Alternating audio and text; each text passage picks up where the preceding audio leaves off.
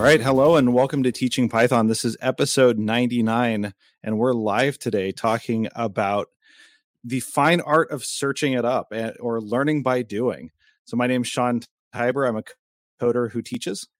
And my name's Kelly Schuster Paredes, and I'm a teacher who codes. So How Kelly, to get that right on the first go. I know, right? Like live stream, so much pressure. But you know, it's funny. It's been a while since we've done a live stream. We've been so busy and crazy trying to get things organized that we've really been focused on the pre-recorded sessions. So it's kind of nice to do this live again, and hopefully we'll get some people joining us. Yeah, I think it gets rid of that stress. I think following a lot of podcasters on Twitter, and it's that stress of, and I never felt it, but that stress of getting things produced and getting it out there. I think after 98 times, we decided, you know what, let's just give it a go. And they all know that I make mistakes and you make mistakes. And well, I never make mistakes. You never make mistakes. Ever. I just got to be really careful what I say now. Yeah, it's hard to edit it out later. So, well, anyways, let's jump right in. It's been a busy, crazy couple of weeks since we last chatted. Why don't we start with the wins of the week? And I'd love to hear what's going on with you and what's been your latest win. I was going to say, like, the live stream and the fact that our number 100 episode is coming up. That honestly is a really big win. I think talking to people and thinking back over the years of being in this podcast with you, just those 100 episodes, I was going back and I've been posting a lot of stuff about previous episodes and looking at all the people that we've met. That's got to be like my biggest win, is the fact that just knowing that 100's right there around the corner. I think we should just call it quits at 100. Yeah, that meta. A little bit of the meta reflection, right, on the last 99 episodes. It's been quite a ride, and it's been fun to think about where we go from here and what's next. Yeah. And so I'm going to leave it like that because I have a project in the works, but it might turn into an epic fail. So working on with the projects with kids, and we just launched it today. So I'll share that maybe on 100. Well, you can save that for a fail of the week upcoming, Exactly. Right? Always good to have one of those locked and loaded. Exactly. Let's see here. So for me, the win this week, gosh, I mean, the win this week is taking a minute just to slow down and talk and think about things. It's been really busy, and there's been a lot of good technical work that's happening. But I think the biggest thing for me that's a win is really just looking at like how to document things better on my team and how to write up a lot of the stuff that we're doing. I have a new engineer coming and joining our team that's overseas. And so one of the things that I was thinking about was how do we make sure that she is equipped with the right information about how to join our team, how to get onboarded, what technologies you need to install, how to become productive as quickly as possible, and to do that when someone might be working while you're asleep. So making sure that our documentation is up to speed. So I wrote, I don't know, 3 or 4 pages worth of onboarding documentation for here's how you set up your computer and here's how you install everything. And it's not trivial by the time you put it all together. It's everything from how do I set up my ZSH and get that connected to how do I make sure that my Git commits are signed appropriately and that's shared with GitHub. So we're putting all of that together. And then on top of that, the next layer is trying to standardize this with some development containers or dev environments so that a lot more of this is scripted and predictable for someone onboarding onto our team. It's a work in progress and it's more complicated than I thought it would be, but it's a lot of fun to try to figure out. It's kind of like a lesson plan. It's never good the first one to go around. Well, and the funny thing is it really is like a lesson plan. It's really like, what are the outcomes we want the learner to achieve? All of those things that I'm taking from teaching and using that in a more corporate setting. Awesome. That's pretty cool. Yeah. It's kind of like my sub plans for tomorrow. Exactly. So what we thought we would do today, though, and this kind of ties in, I think, with both of our wins this week. For me, it's very recent because I'm thinking about what do I need to look up or what does my learner need to look up in order to get onboarded? What do they need to research? How do they need to come up to speed quickly?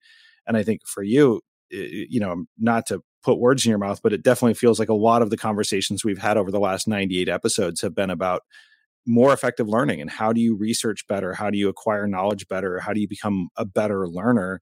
And searching and understanding is a big part of that. Yeah, and riding off the waves of Digital Citizenship Week, or Digital Citizen Week and stuff, is the fact that there's a lot of stuff that was going around saying, how do we use Google? How do we use it safely? How do we teach kids to identify the right and the wrong answers? So this kind of kept coming up in my tweets, in my my feeds and everything. So it's been sitting there again and again. Yeah, and what I always find interesting about it is that there's so much misinformation out there too, right? About, like what we search for and how searches are made. And I won't pretend to have any knowledge of Google's search algorithms or the internals of how it works, but I know what works for me, and I know that I've been using search quite a bit over the last, actually forever, but really over the last 9 or 10 months, to learn more and to add to my knowledge. So I'm happy to jump in on this topic because I think it's really important for anybody who's learning. Cool. Well, no, and I want to just say this right now because I'm starting in on a couple of courses, and one of the first pre-work courses was learning how to research. And I'm thinking, this is from a college. I'm not going to say the name. This is from a college, and this is a standard module teaching adults, or young adults and old adults, how to research in order to prepare for a computer science course coming up, and knowing how to identify and Stack Overflow, and knowing how to use keywords and everything. So it's not something that is unheard of in this realm that we do in your work and in the school. Yeah. And I think that might be a good place to start when it comes to research and searching, is really defining what you know or where you're starting from. Yeah. One of the mistakes that I see a lot of people doing is the first thing they do is just start searching without really formulating what they're looking for or understanding what they're looking for. And I could see where, that's why it's helpful in a lot of university settings, classroom settings, to take that first step of establishing, what am I really trying to find? What do I really want to understand? So even just taking a minute to think about that makes a lot of sense. And also not assuming that everyone knows how to do that very well. Mm. Well, that's a huge skill. And just even dissecting, like you said, into the two parts, like learning how to research and adding it into computer science. So we're not even talking about yet what we do in computer science class, what we do with coding, but just that fact that as an ed tech specialist forever, we've always gone in and said, okay, here's my English teacher. How do we teach the kids how to research? And I think it's an overlooked skill. We assume that these digital natives actually can go in and find things, but they can research on at Google at like some level. Yeah, they'll go in, they'll write, how do I upload or import a library in Python or whatever, or how do I find Shakespeare's whatever. And they type the entire sentence. It's a verbatim kind of situation. There's no problem solving involved. And kids go to that first page that comes up, and then they always read the top adverts, and they never really click on the links, and they're reading the paragraphs, getting the information from that short little snippet. And right there, we're putting computer science on a side. Right there, we're taking these kids into, this mountain of research that they're not even getting qualified results from. So that's like me, my ed tech cart going, this is a skill, this is a skill, this is a skill. Why are we not teaching this across the board? Well, and it's also something that we do all the time, right? So it's something that we feel like we're pretty good at until we realize how bad we are at it, right? And when I say we use it all the time, I mean, I'm looking at my Google search activity, and you can get to this by going to myactivity.google.com. And my first search this morning, it includes a lot of other things, but my first actual search today that I put out was at 9:18 this morning. Which I think is actually rather late in the day for me. But that was my first search, and I was searching about Kubernetes command line interfaces, right? Because of a podcast that I heard. My most recent search was about 3 minutes ago when I searched for my Google search history, right? But when you when you look at this, you can see, just go back and look at the things that you're searching for. So this is a little bit like going back to your own video recording of understanding, like, well, how do I search? What's my evolution, or what's the path that I take, right? That might be the first step to really understand and define where you're starting from when it comes to research, and specifically using Google. But this could be applied anywhere. When you look at, searching through Amazon for particular products that you need to find, or searching through a library catalog to find the book that you need, or the articles that you need to research. Looking at what you've already searched can be a great way to gain some understanding of the way that you research things. Should I embarrass myself and tell you the first thing I searched for this morning? What was the first thing you searched for this morning, Kelly? Now that you've said it. I wanted to show the kids the picture of Gollum because it came up on Membeam, and Maxie and Mateo were like, "Who's that?" I'm like, "You don't know who Gollum? My precious." And that was at 7 a.m. Yeah. Yeah. And sometimes it's a little early for the Lord of the Rings, but sometimes not. They're going to have nightmares. My precious. Yeah. Anyways, sorry. Yeah. So I agree, though. It's like going into the search history. That's a great tool. And actually showing the students that, and the information that's, we'll get off on the whole side tangent, but the information that's kept on them about their search and how effective and what things maybe they search for all the time. Is there a pattern? Is there something that you're not getting stuck in the memory? And it's kind of crazy. So I'm looking at stuff from Daniel, who we absolutely love. So yeah, we for got programming, knowing what words to Google and figure out what you're looking at is pretty much the entire battle, of course. Yep. Absolutely. And then I like this other one also, which is what seems related to research is even giving students a new data set and having them explore it as an open-ended question. And I was thinking about that. What that made me think of is the prompt, right? Like that even before you search, like that step right before that is having a having a prompt, something that gets you in that moment where you're like, I need to go look this up. I need to go research this. I need to learn more. And what's important to me about that is being prompted by something novel or something that you don't understand. And I don't know if there's actual, brain psychology behind this, but to me, it feels like this is where I search through my own memory quickly and say, do I know anything about that? Is there anything that I'm aware of? Am I familiar with that? And then when I come up empty, that's when I go research, right? So that prompt. So the getting a new data set is a great prompt for that, because, this is something new that I haven't seen before. How am I going to go look at that, understand it, get more knowledge and understanding of what's happening with it? That prompt is really important to get you started. Yeah, 100%. I'm not going to add to that. This is what happens and recorded. I have to pause and say, wait. So let's put this aside, because this actually, it came out in a tweet. I found it in LinkedIn. I was trying to find it in Twitter, but I'll pull it up in a second. But pretty much it was a LinkedIn post saying that 70% of, and I'm guessing the number, 70% of all developers use Google, and that we the other 30% lie about it. Probably. Right. And I made the comment on Twitter saying, yes, yes, yes. We need to stop making students memorize coding and teach them how to find the right answers through code. And that was like a very bold statement. And I think for me, it was an understanding that I'm not saying go research print statement and go research everything that they write. But at the same time, if they're stuck, I don't want them feeling that they are not capable or do not have the resources immediately to find the answer. And I don't want to be the person giving them the answer, because I want to have them struggle and to really remember that thing that they had to look for.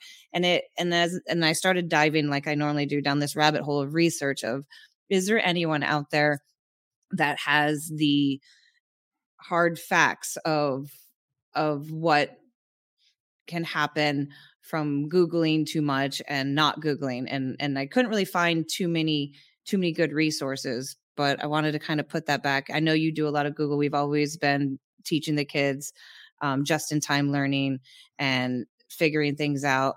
And we both full-heartedly believe that this is a process that really works, or, works in the classroom, works for learners. And it's something that helps their brains to process and stick things. And I just wanted to hear your thoughts on that, because we were silent on this. Yeah, no, I think it's a really, my thinking on this has evolved over time, because I think we can all agree that we don't want students or learners to immediately raise their hand and say, "Oh, I need help right now." Well, what's the answer to 2 + 2? I need help, right? Give it a chance to think about it, to figure it out, to work through the problem, struggle with it, grapple with it until you get something, right? So there's like this initial phase that we don't want them to seek help too quickly, right? Then we want them to really get into it and dig into it. And that's kind of like the middle phase of it, where they've maybe exhausted some of the easy answers and need to go a little bit deeper. But then there's also a point where they have lost all of their traction towards solving that problem. And we don't want them to sit there and spin their wheels either, right? Mm-hmm. So it's a little bit more along the lines of, as long as they're making forward progress, right? As long as they are making progress towards an answer or adding to their knowledge or adding to their research, it's good. But as soon as they get more confused instead of less confused, as soon as they start running out of things to research, or running out of places to look, or running out of answers, that's a good time to say, okay, come get some help. The hard part is that we don't like to give up, right? Once we get to that point where we're researching it, we're trying to figure it out, we don't want to give up, or we don't want to bother anyone else. So what I've started to do for myself is to time box my struggles. So I'll give myself an hour or 2 hours that I'm going to research and try to figure something out. Even if I know that someone else on my team could help me with it, I'll work through it because I want to do the learning. But beyond that point, I have to move on. Like, I have other things I got to do. And so I help them. I go back to someone else who can help me for that. I go ask them for the assistance to get past that roadblock so that I can keep moving forward and keep my momentum up. Yeah. I'm looking, Daniel. I wish we could click on a button and have you come in and pop in live. We'll have to figure that out. I probably can. Figure that out. I can put them in timeout.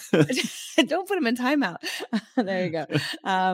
But yeah, the flipped classroom, and we made them have them do worksheets. This is about solving problems. And I went through this whole outline in my head and not to give away our curriculum or anything, so I'm not allowed to do that. We've said that enough times.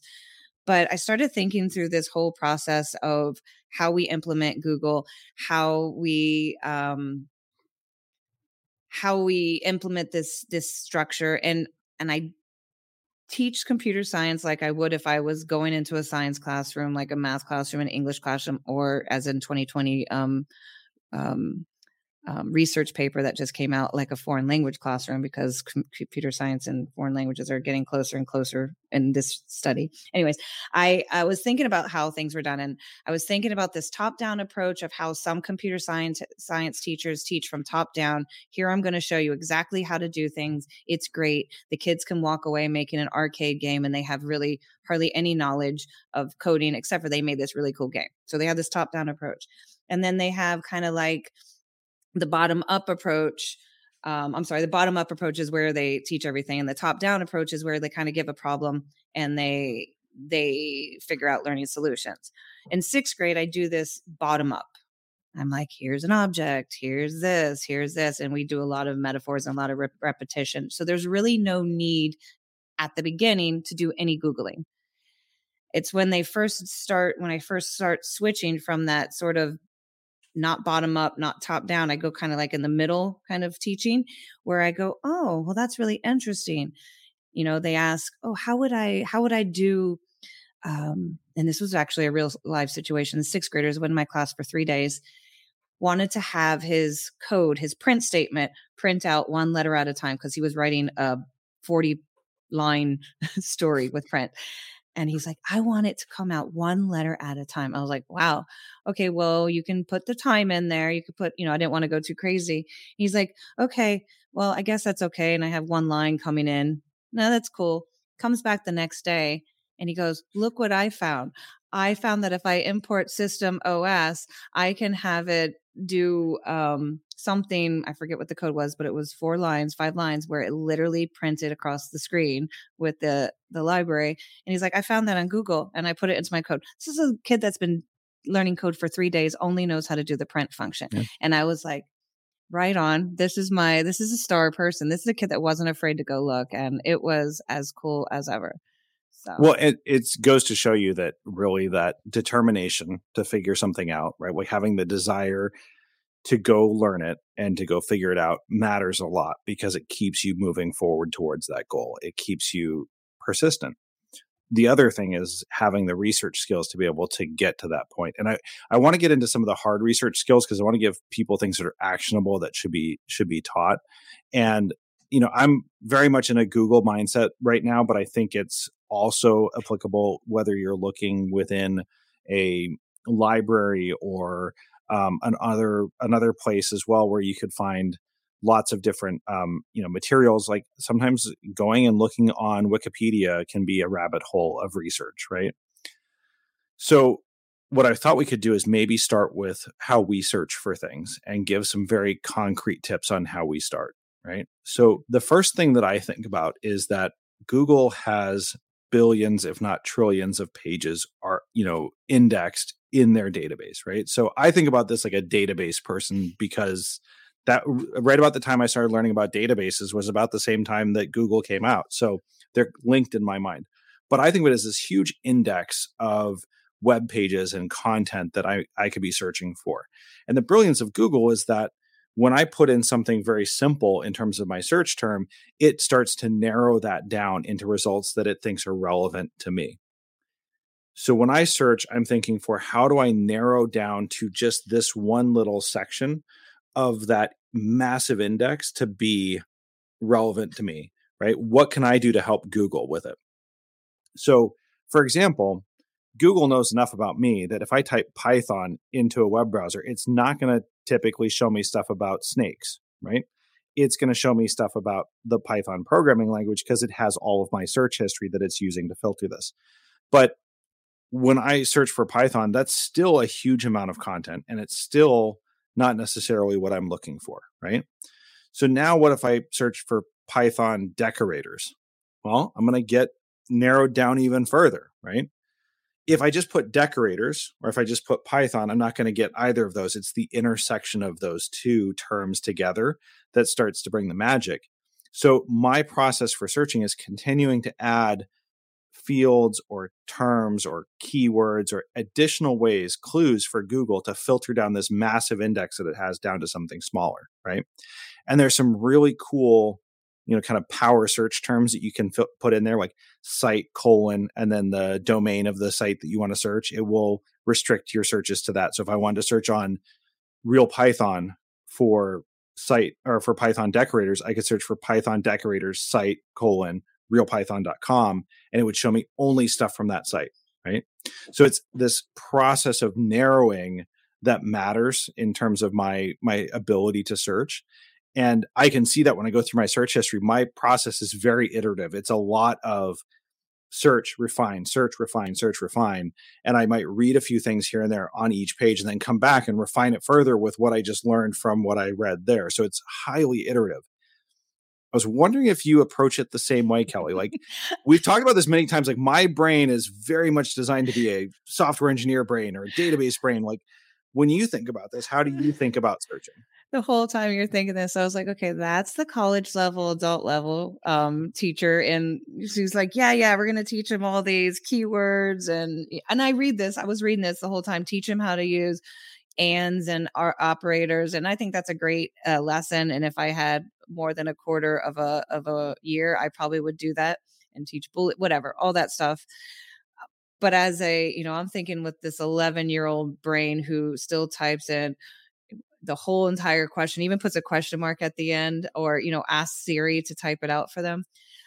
I really getting vocabulary and the keywords is part of the very first things that I am teaching the sixth graders, the 11-year-olds, how to do. And this is regardless of which class I'm in. But they're writing out the question, and then they circle the word that's important. And then in that question, I'm asking, is there another word, or is there a proper word, or is there a vocabulary word that's missing from this question? Or can this question be broken down? Because many times it's like, why is the sky blue? Well, that's a great question, but you're not going to get a solid answer. Well, you probably will now, but Google's so good. But you won't get a really solid answer if you don't focus in on maybe smaller aspects of that. So how do I code in Python? The kids are going to get all these books on how to code. So we try to figure out what that vocabulary is first, and then put the keywords. And right now we're teaching them, instead of just saying, how do I make my line of code come out slower, which is the question that he asked me. And I was like, what do you mean? Start searching for clarity in their questions, clarity in their communication. And once they have that clarity with what they're really trying to ask you, finding those keywords within that. So literally dissecting every question that comes out of their mouth. It takes a really long time. And I'm sure Sean remembers those days of we sit there. It should be, we want to give the answer. It's like a 5-second question and move on, but it takes us like 5 minutes to help the students come up with that question that they want to ask us. So again, going back to keywords, vocabulary words, and I always tell them put in Python 3 in there, because you got to remember that their search engines are not like our search engines. They're looking at the latest TikTok doggy craze or dance or whatever they're looking up, and it's not going to be their top hit. So yeah, and I think the other thing that I would add to this is the content that we're indexing and the content that we're searching through was all written by other people, right? And so it's not actually generated by Google most of the time, right? So when we search for it, it is trying to match up what we are, our search intent, what we intend to search for, with what someone actually wrote and put on a page. So one of the things that I always think about is, how would I have written this, or how would someone have written this if they were writing the thing that I need, right?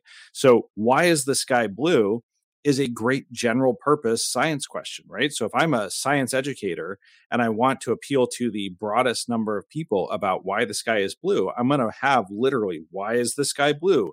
Might be a question that you would ask about, right? Like I would have that in there, right?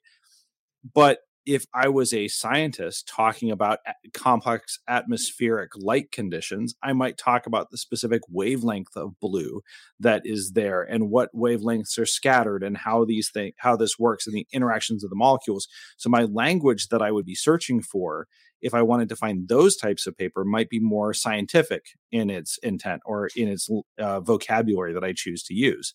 So choosing the words is a little bit of like a guessing game of guessing, like, ooh, how would they have written about this, right? So to your point about how do I make the words come out slower in Python, I don't think they probably would have written it that way, but they might have written it like, print one character at a time on the terminal or in the REPL.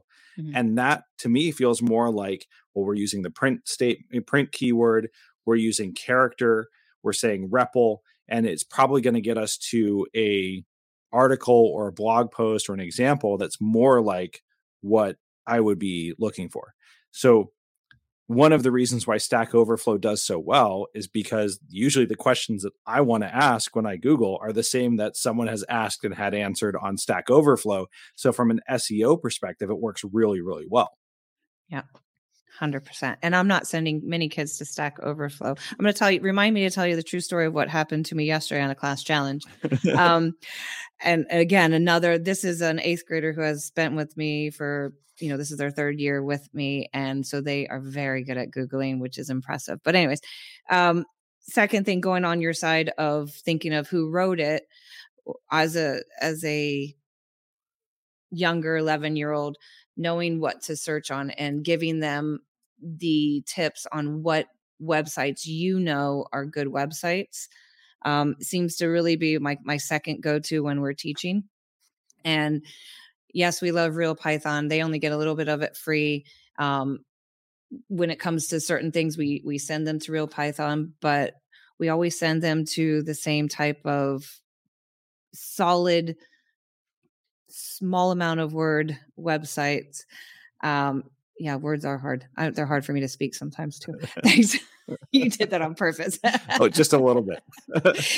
But we send it to the website like Geeks for Geeks and things like that, where I know that they'll be able to find their answer faster because there's less documentation.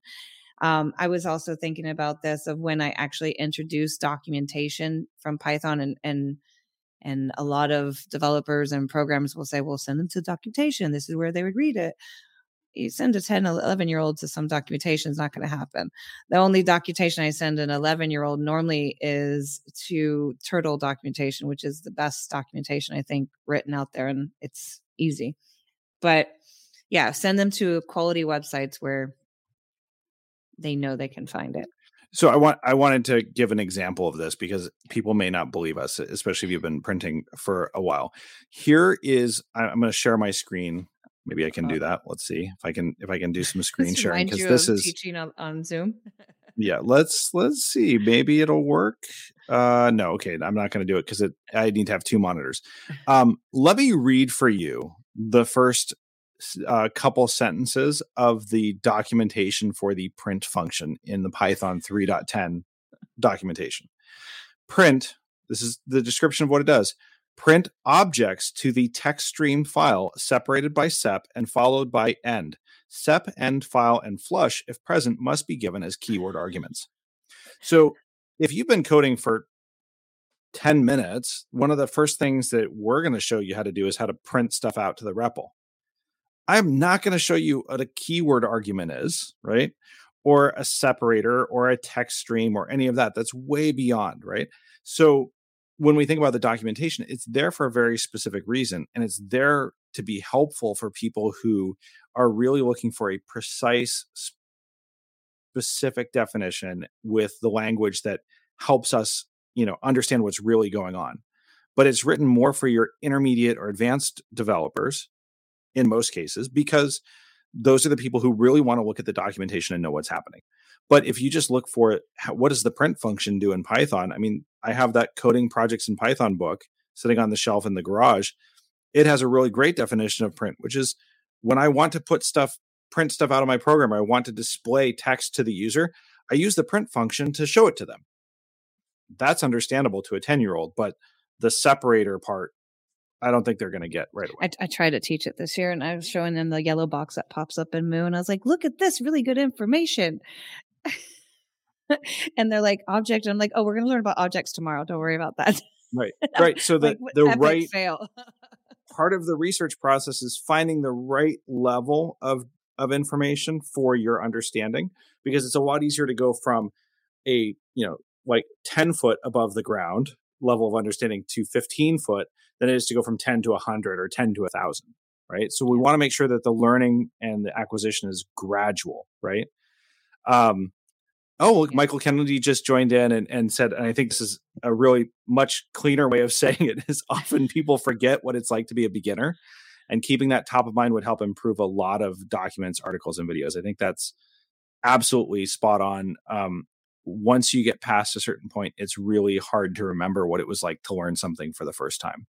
Absolutely. So I kind of wanted to throw this part in. This ties in with the story I want to tell you. But it's the whole point of, while Google has all this information that we have online, we try to tell them this is not like a replacement for them thinking. This is not where they go to.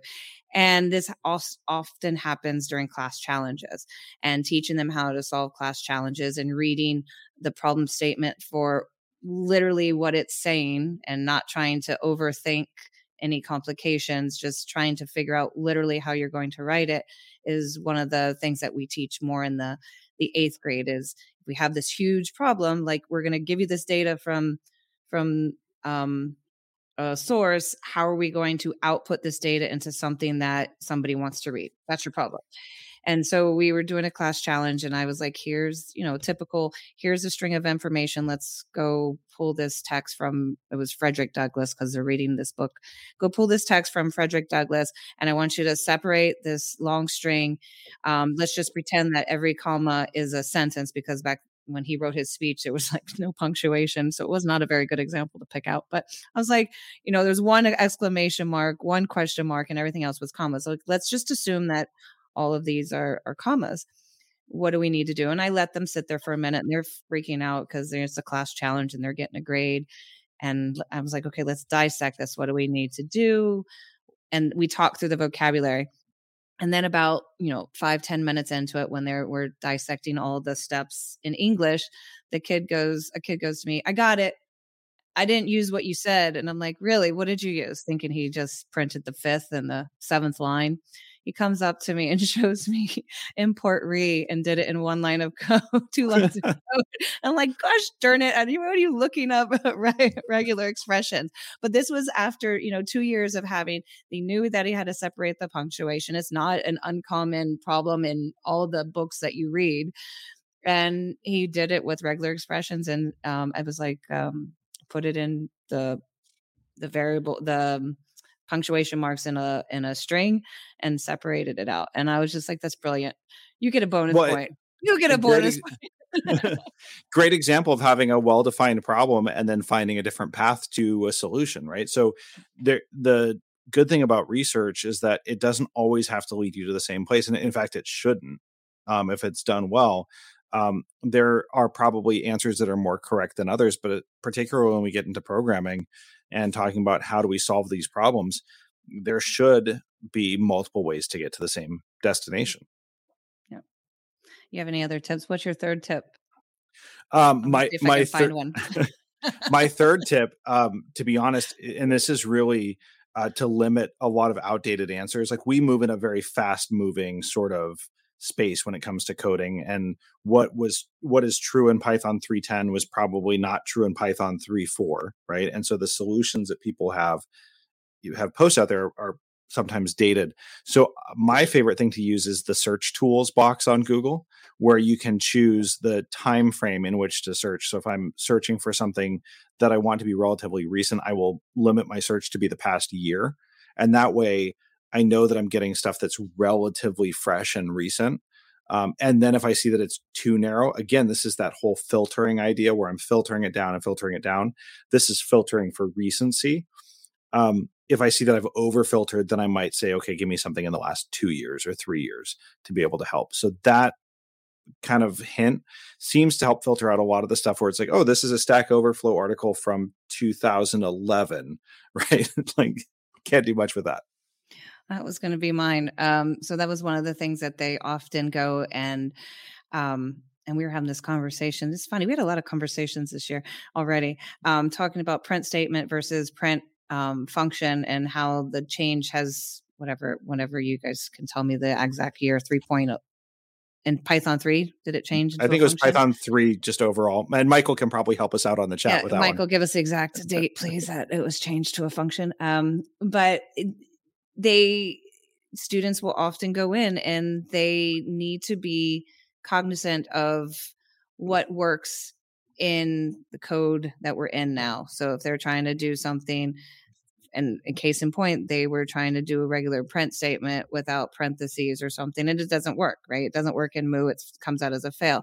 And at that point, at that younger age, they don't really understand even really how to do it. So if they're looking into things, they need to look at the time stamp on it and when that resource was put out. And that happens in history and it happens in English and math. If you're going into an old resource, unless you're talking about the Bill of Rights or something that's been historically documented, it's no point of going into something that's even 2-3 years old, especially in the technology world where everything's moving so fast. You need to stay as current as possible. So we talk about looking at that date and seeing if that's a reliable source of information to use.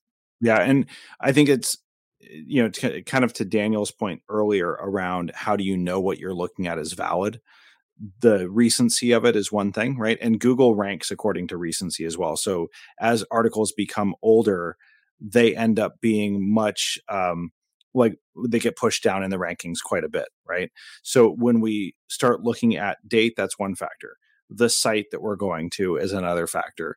The keywords, sometimes don't think students or researchers realize that when they put in a word, Google will often use synonyms for that word if it can't find the exact matches. So sometimes I'll use an exact match to refine my search and say, no, I really do mean, Python parentheses thing, like Python 3, compared to like a print statement, right? Or a print function versus print statement. It might use synonyms for that.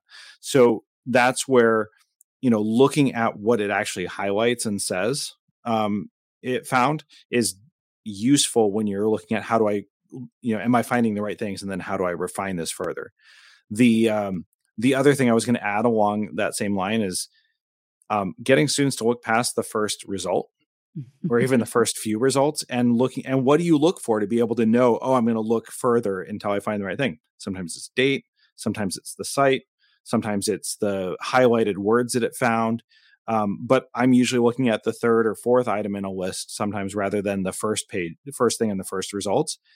A lot of students don't even realize that there's a second page of results. I wish Google would get rid of that kind of like summary stuff on the top. That ruined the life of education. I'm just saying. It actually ruined the life of education of most adults too, as well. Because usually that's, I don't know, used to be paid, used to be the higher priority ones. Now it's just always there. No, seriously, because we're going to wrap this up because my kids, I have to go get them from soccer.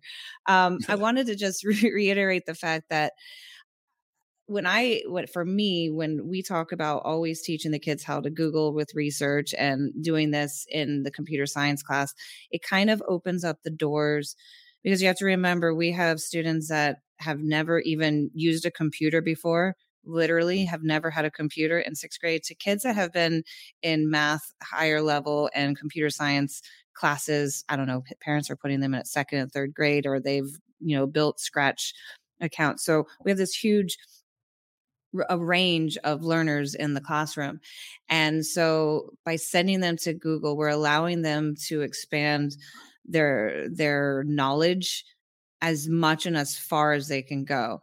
And that for me is like a benefit beyond belief when I can say, I don't know, go Google that, or what do you think? Or, and now, go learn about regular expression, go look about the library. It's just amazing thing. So it allows them to stumble on new ways of doing things, new libraries out there, new code, and also just helps them get a better gist of like what's going on. Yeah. And I think my final thought with this, and to build on what you're saying there, is that researching and searching is a skill, right? It is something that you can practice and you can get better at, and that you can refine, and over time will become more and more valuable to you the better at it that you are. But just like any other skill, you need to have an honest assessment of how am I doing, right? Am I getting this skill? Do I understand it? What am I doing to practice the skill so that I get better at it? And how do I know that I'm achieving proficiency, right? And because search is something that we do all the time, we don't necessarily think about those things. We don't make that thinking explicit. We tend to just do it. I think it all the time. Sorry, go ahead. That's because you're a teacher, right? But I think most of the students don't really think about this. It's the same reason why they're searching with full questions all the time, which sometimes really works well and sometimes doesn't. But thinking about how you're practicing the skill and how you're getting better at it is what can make you more and more effective. And I think it really is one of the key skills of a 21st century learner, not specific to Google, but the ability to research and learn new information is a valuable skill. And I think the joke, I think I saw it on a programmer humor subreddit, was a guy who put on his resume, I'm really good at Googling things. And they're like, yeah, we have an interview with him on Monday. Right. Like, that's funny. No, I think it is a skill. And I've seen an improvement in my research skills as well, just from picking up coding, going into that whole mindset and being able to find things quicker. I still get stuck. I do get down the rabbit hole, and then you do get into like a whole nother. Time hour boxing. time Time boxing. boxing. That's what you need. Set a timer. It's like Pomodoro, but for research. Like you set a timer to stop yourself from going too far. There you go, Daniel. Instead of teaching that, having the what did you say before? You said something, I forget, where you have another programming tool. You should do a time boxing tool for research. Have you been set the timer on it? There you go. I did want to follow up and say thanks to Michael Kennedy. He pointed out that the change actually happened from Python 2 to Python 3, where print became a function rather than a statement. And it was one of the big changes that probably made a lot of people hate Python 3 until they found out about f-strings. I love Python 3. Exactly. There, no turning back now. No way. All right, so I think we're pretty much done for our topic today, because I know you have to run and I have to get back to being a dad. But I do want to thank Daniel and Michael for joining us in the chat, and anybody else who's been lurking out there. My daughter's been watching the whole time. She's so excited that we're on YouTube. It's like I'm a celebrity now. You're always the celebrity. You're the dad. Yeah, but now I'm a YouTube dad. It's even better. Right. That's okay. Right. All right. So Kelly, we are coming up on the 100th episode. More stuff to come on that. We hope you can join us for that. It should be, I think, next week, but I want to make sure we have everything locked down before we publish the date. Probably Wednesday. It's locked down. I sent out the invites. All right, we're committed. So you've heard it here first. You've heard it here first. Wednesday at 6 p.m. Eastern time, we'll be doing our 100th episode celebration. We're going to have some friends joining from around the world. We're very excited about it. The people that we've met have been what makes this show so great to us. And so we want to take a chance to all come together and just celebrate being a part of a little mini community of people who teach Python and computer science.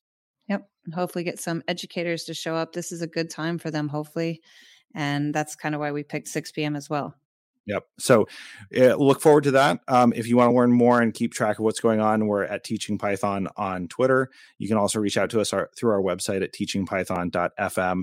Any sorts of comments to be shared on the air during episode 100, we'd be happy to take those. And I think that does it for tonight. Don't forget us on LinkedIn. I'm almost at 100 people following. Nice. That's right. You have, that's a good, thanks for the reminder. You've been putting a lot of work into our LinkedIn community as well, and having a page there where people can follow us and keep appraised of what's happening and connect with others. So look for that on LinkedIn. Just search for Teaching Python and you should be able to find it right there on the search box. Cool. And that's it. All right. So I guess for Teaching Python, this is Sean. And this is Kelly signing off.